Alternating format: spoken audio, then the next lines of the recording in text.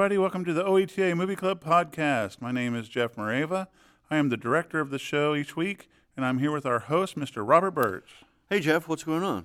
Not much. How you doing? Oh, pretty good today. Pretty good. So this is our Movie Club podcast. We come to you each week. We discuss our upcoming movies. We talk trivia. We go behind the scenes, all that kind of good fun stuff. And we air each Saturday night at 9 on OETA on our main HD channel. And we repeat the following Fridays at 11 p.m. If you miss the movie, there's a second chance to watch it. I've seen that show. And I've seen it. Yeah, I've seen it a couple times. This week, we're talking about the 1978 Michael Crichton film, The Great Train Robbery. He wrote and directed this. Wrote and directed it. I thought he was just an author. I didn't know that he directed.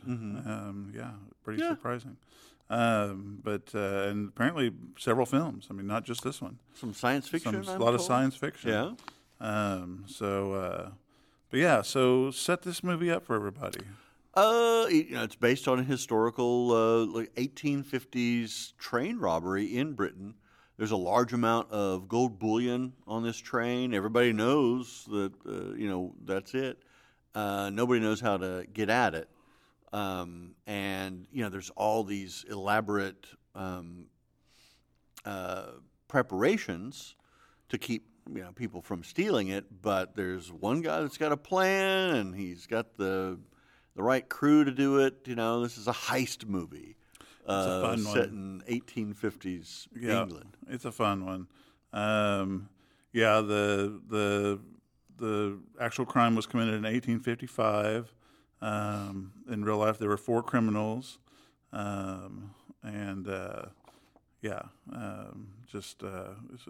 a fun movie. It's a heist movie. Yeah. it's what you expect. So the only way that they actually got caught in real life was that the main guy, the Sean Connery character, he's in jail on an unrelated charge. And the other guys, there's no honor among thieves. Of course not. They steal his portion of the loot. He finds out about it in prison, and then he says, "Well, I know that who all the other guys are." Right. And he outs them. Now, Sean Connery, this was a really funny. I read his wife got so mad at him. Oh yeah. When she saw the film. Because she didn't know he actually did all of his own stunt work. Several of the actors in this did their own stunt work. There was actually a contest released by the movie producers a couple weeks before the movie came out, offering a $10,000 reward if you could prove that there was a stunt double anywhere in this movie, because apparently they didn't use them. They were too cheap. Too cheap to get you've got Sean Connery on top of a moving train. Now, they told Connery and the director that the train would not go faster than 20 or 30 miles an hour. Yeah. The train people. Right. And so Sean Connery's up on the top of this thing. Now, they put like sand on the top to keep him from slipping around, even though he did. Yeah. At one point, he slips. So he's going between 2 cars. And he drops the clothes that he's carrying with him. He has to step out of frame to get those. But there's also embers from the steam train engine, coming back and getting in his eyes. The helicopter that's got the camera, it's following the train, is having a hard time keeping up with the train. Right. Because it's not going 20 or 30 miles an hour. It's going 50 miles an hour. 50 miles an hour is what they said. They clocked it at 50 to 55. And Mrs. Connery was not the only one that was pissed about that. When he found out about it, Sean Connery was very pissed. Well, and I thought it was interesting that the train driver was counting the telegraph poles to measure the speed. Yeah. I didn't know that. Was that common practice? Well, it's not very accurate. It's not very accurate, apparently. And I mean, I know this is a 1850s era train, but is there not some type of speedometer on this thing? Come on, people. I guess not. That was before you would. They didn't have speedometers. Yeah. So you had to count the telegraph poles. Crazy. But if you can't tell the difference between 20 miles an hour or 30. 50. And Yeah, exactly. Yeah. But yeah, the character who plays Clean Willie is a guy named, I'm sorry, the actor that plays him is a guy named Wayne Sleep. Ooh, he's good. Yeah. I think he was a huge movie star. No, I think this is like his only movie. He was actually a premier ballet dancer for the Royal Ballet Company. And he did all of his own stunts, including scaling the Newgate prison walls. Because he climbs those walls. He climbs those walls in the movie, and that's all real. But he told him, he says, I'm not a stunt man, and they said, we can't find a stunt man your small size enough to do it. Yeah, because he's like 5'2". Yeah. And so he said, "Okay, fine, I'll do it." Yeah, and but come on, you can't find anybody, and you could actually do the walls. You could do them at a smaller scale, right? To make Yeah, apparently not, man. Apparently or a larger scale to make them look. Apparently they put small. these guys through the ringer, man. It is Hollywood, and they know these ways to do these effects. Well, they shot it all in Ireland. Yeah. And they originally went to England, and they couldn't find anywhere that still looked Victorian enough, Victorian era enough. So they ended up going to Ireland and finding wherever they. It had held on to some of its Victorian charm. Yes.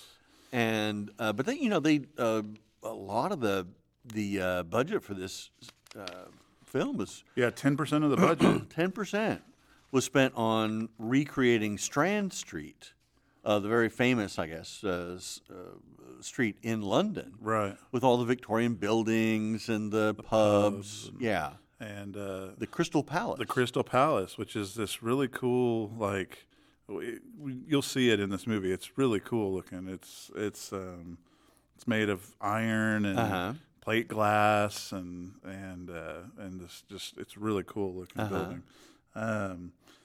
So apparently, doing their own stunts wasn't dangerous enough. They also had a lot of fire, instances with fire.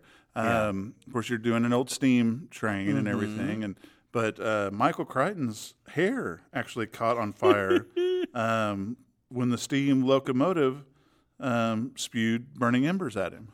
Yeah, caught his hair on fire. Not good. Not good. Well, so there's a scene in the train station.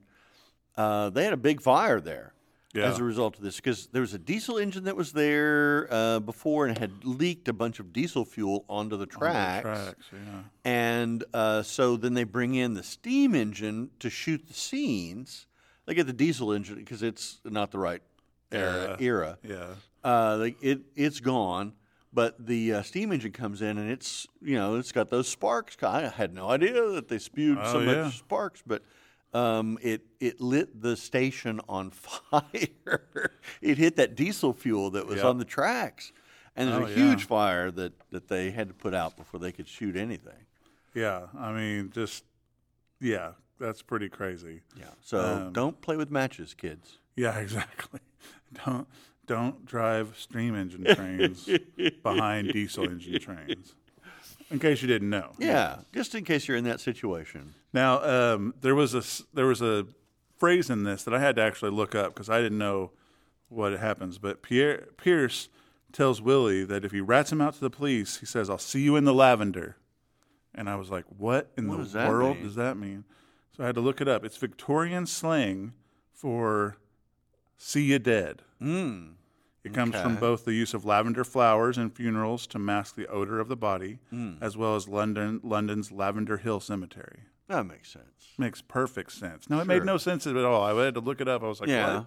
See you in the lavender. Now, if you're not from England, then how would you know what that means? I had no idea what it meant. Or if you're not from Victorian England, No, I had to look it up because I thought I had no idea. No idea. It was like last week with Stargate, that some of the actors, I guess, learned ancient Egyptian so well that they had conversations with one another. In it. I know. I thought that was crazy. Ancient Egyptian. Not current. Not current. Yeah, there's a little big difference, I guess, huh? Yeah.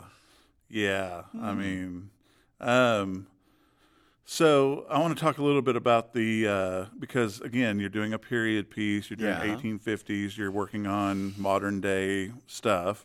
So the aerial shot above the train clearly shows a third rail between the two standard gauge rails. Yeah.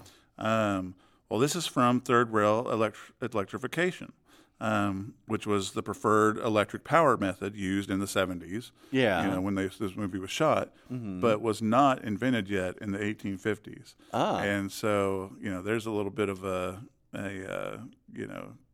continuity. A tell. Yeah, continuity. Yeah. And so there's a scene where there's a guy shoveling coal into the locomotive. Yeah. And, you can see a wristwatch. Nope. One didn't exist in 1855. Yeah. Nope. We were doing pocket watches only back then. That's right. Yeah. Wristwatches weren't invented until the 1890s. Yeah. Only wealthy people, I think. And only very wealthy people. Watches. Yeah. Yeah, had that. Now, you could take a leather strap, I guess, and, maybe could have made one. Strap it to your wrist, I guess. Yeah, we'll say I think this was a Timex or something. Yeah. Leslie Ann Down is in this. Yes. Ooh, I like Leslie Ann Down. Yeah. There's a film with, I think it's her and Harrison Ford, Hanover Street. That she is. Yeah, it's great. I've never heard of it. With Christopher Plummer. Okay. Harrison Ford is a World War II bomber pilot. And Leslie Ann Down is married to Christopher Plummer, who is like with the OSI, and he's training spies, basically to go into Nazi Germany and, for missions. Right. And the guy that he's trained to go on a mission gets killed before he goes. And so Christopher Plummer has to go and on this mission. Unbeknownst to him, his wife, Leslie Ann Down and Harrison Ford get caught in the Blitz. It basically, they're on the same street, and he's holding her while the bombs are coming down, and it begins a romance. And then he gets assigned to fly Christopher Plummer into Germany, her husband, and they both get shot down and are the only ones that survive from the plane. And so he's got to help get Christopher Plummer, back to the And meanwhile, she's got both of her men over there who may get killed by the Nazis. Right. What's the name of this movie again? Hanover Street. Hanover and Street. It is really good. I've never heard of it. Yeah. Huh. I'll have to check it out. Yeah. So we were talking a little bit about Michael Crichton's other works, and they're kind of sci-fi and everything. And I will be honest, I hadn't heard of a lot of them. But he actually worked again with Sir Sean Connery, who appears in Rising Sun from 1993. Ooh, I love that one. And then he works with Donald Sutherland again in Disclosure in 1994. Oh, yeah. No, I haven't seen either of those. I haven't seen either one of those. But he works with them again, both 15 years later. Yeah, give or take. But yeah, I mean, he's done a lot, and the science fiction. He's got a lot of books. Too, I mean, his books are more. I think he's definitely more known for his books than he is, for his directing stuff. I mean, I had no idea. Now he is not known for adhering to animal. Oh my goodness! Well, in his defense, he didn't know apparently a lot of it. Okay, but so they have a dog that is a ratter, right? That's trained to catch and kill rats. Yeah, and they didn't know, but they'd gotten an actual ratter for this. And the crew's just like, "This is the dog we're using. We got everything set up. Don't worry, it's all taken care of." And then it starts to go to work. And they notice that this is not Hollywood. This is not. The dog did not know that it was a movie. Right. And so it starts to kill rats on camera. And yeah. And the RSPCA, I guess it's the Royal Society to Protect Animals, shows up. They had found out what was happening, but they'd already shot the scenes and they didn't press any charges. But Lucky. At the same time, so like one of the scenes with the ratter dog is shot in Ireland, and they shot another scene with him in England. Yeah. Well, normally there's a quarantine time between where they bring countries, it between countries, and they did know what they were doing then. They illegally brought the dog into England without telling anybody, and they shouldn't do that. But what's it gonna hurt? It's gonna kill some rats. Other than rats. Rats. I didn't know that this movie has a different title when it was released in the UK in 1978. It had to. It had to. This movie was actually titled The First Great Train Robbery when it was released. Ooh, that's a good one. Yeah. But it had to distance itself from the 2 million pounds of sterling silver robbery from a mail train in 1963, which was known in the British press as the Great Train Robbery. Right. So they would get that confused, of course. Yeah. So it makes sense. So yeah. Why not? Why not? Change the name. Change the name. So yeah, the first Great Train Robbery is what this was titled when it came out in the UK. That makes sense. So go figure. Sure. So another cool little thing, in the movie, when they make the keys, and they copy the keys, it's supposed to take 75 seconds, and they've got it timed down and perfect and everything like that. That scene in the movie, actually 2 minutes and 12 seconds. You put a clock to it. I did not. I read it. But no, 2 minutes and 12 seconds is what it takes to make that 75-second scene. So if you're counting, it's supposed to be 75 that's seconds. That's right. But it's the movies, give or take, right? Give or take. It's give or take a lie. It's all Hollywood. Trevor Howard was offered the role in this of Edgar Trent. Yes. But decided he didn't want to do it. Didn't want to do it. Yeah. Yeah.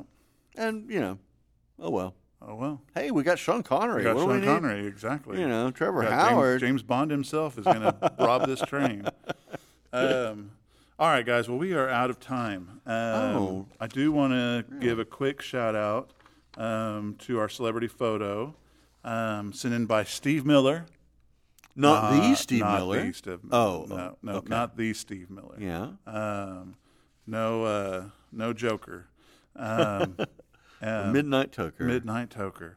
No, not that Steve Miller, but a guy named Steve Miller sent in a photo that was given to him from an old friend in high school at Ardmore High School. Who ended up in the same bunker as Elvis when he went to the Army. And yells out to them, "Hey, Elvis!" And Elvis looks up, and it's kind of like this deer in the headlight look and everything. It caught it. It was a really good story. Poor Elvis. He's putting his duffel bag up, and somebody yells at him, "Hey!" and then flashes a camera at him. Yeah, in his army barracks. Right, exactly. It's like, come on, we're gonna be together for quite a while, Hey, man, you can't be the king of rock and roll and not expect to get recognized and get a shot of him in his tidy whities or something coming out of the. Yeah, at least it wasn't brushing his teeth or something. Yeah, at least it wasn't that. We couldn't have shown that. Hey, give me that. Give me that camera. So he shot it with one of those old Brownie cameras too. Yeah. It's just an awesome story. It is. It's a really good story. Yeah. So I joked a couple weeks ago on the podcast that I broke my rule for this photo. My rule is normally you have to be in the photo with the celebrity. It's a good rule. That's a good rule because, again, we've had people send in publicity photos, and I'm like, man, you took that off the internet and sent it to us. But this one had a really great story to it. You could see that it was genuine in the reaction that they had from him and everything. But anyway, if you have a celebrity photo with a famous celebrity, then please send it in to us. That sounds familiar. I've heard that. I feel like someone I know says that every week. But yeah, send it in to us. We love getting those celebrity photos. They make for a little fun segment that we do each week. And And we now have a new T-shirt. OETA Movie Club T-shirt. Oh, the T-shirt. So if people like those, they like them. Yeah. They're liking them. And so if you send in a photo that we use on the air, key there that we use on the air. Yeah, but we use most of them. We use most of them. Again, unless you're just sending in a publicity photo or Yeah. something, we tend to use most of them. Mm-hmm. But yeah, we'll send you a T-shirt. So when you send in those celebrity photos, include your T-shirt size and an address you want the T-shirt sent to, and we'll get those T-shirts to you. And we really love having that segment. Yeah. And at the end of the podcast, you'll hear a prompt to like give you the address to where to send all that stuff, and also it'll tell you where to go to our website oeta.tv/movie club to go and find all kinds of cool stuff that we got there. And while you're on oeta.tv, you can check out our other local programming and all that kind of stuff. And it's a fun rabbit hole to go down. Yeah. There's a lot of great content. Lots on of there. stuff to see. There is. So Not just us. not just us. But, I mean, we're the coolest. But, we're, but... Oklahoma Gardening. Oklahoma Gardening. They're the coolest. Yeah, They are the those coolest. guys. Those guys. So, anyway, again, tune in each Saturday night, I should say, at 9 p.m. and Fridays at 11. And check us out this week, The Great Train Robbery from 1978. It's going to be a good one. And thank you guys for listening each week, and please continue to do so. Tell your friends. We're trying to build up this audience as much as we can. Sure. And we want to say thank you, and until next week, take care. Bye-bye. Make sure to like and subscribe to the podcast. You can preview all upcoming OETA Movie Club films at oeta.tv/movie club. And please, send your celebrity photos to P.O. Box 14190, Oklahoma City, Oklahoma 73113, or you can email them to us at oeta.tv/movie club. And of course, tune in every Saturday night at 9 and on Fridays at 11. We'll see you on the couch every weekend for a great movie and fresh popcorn.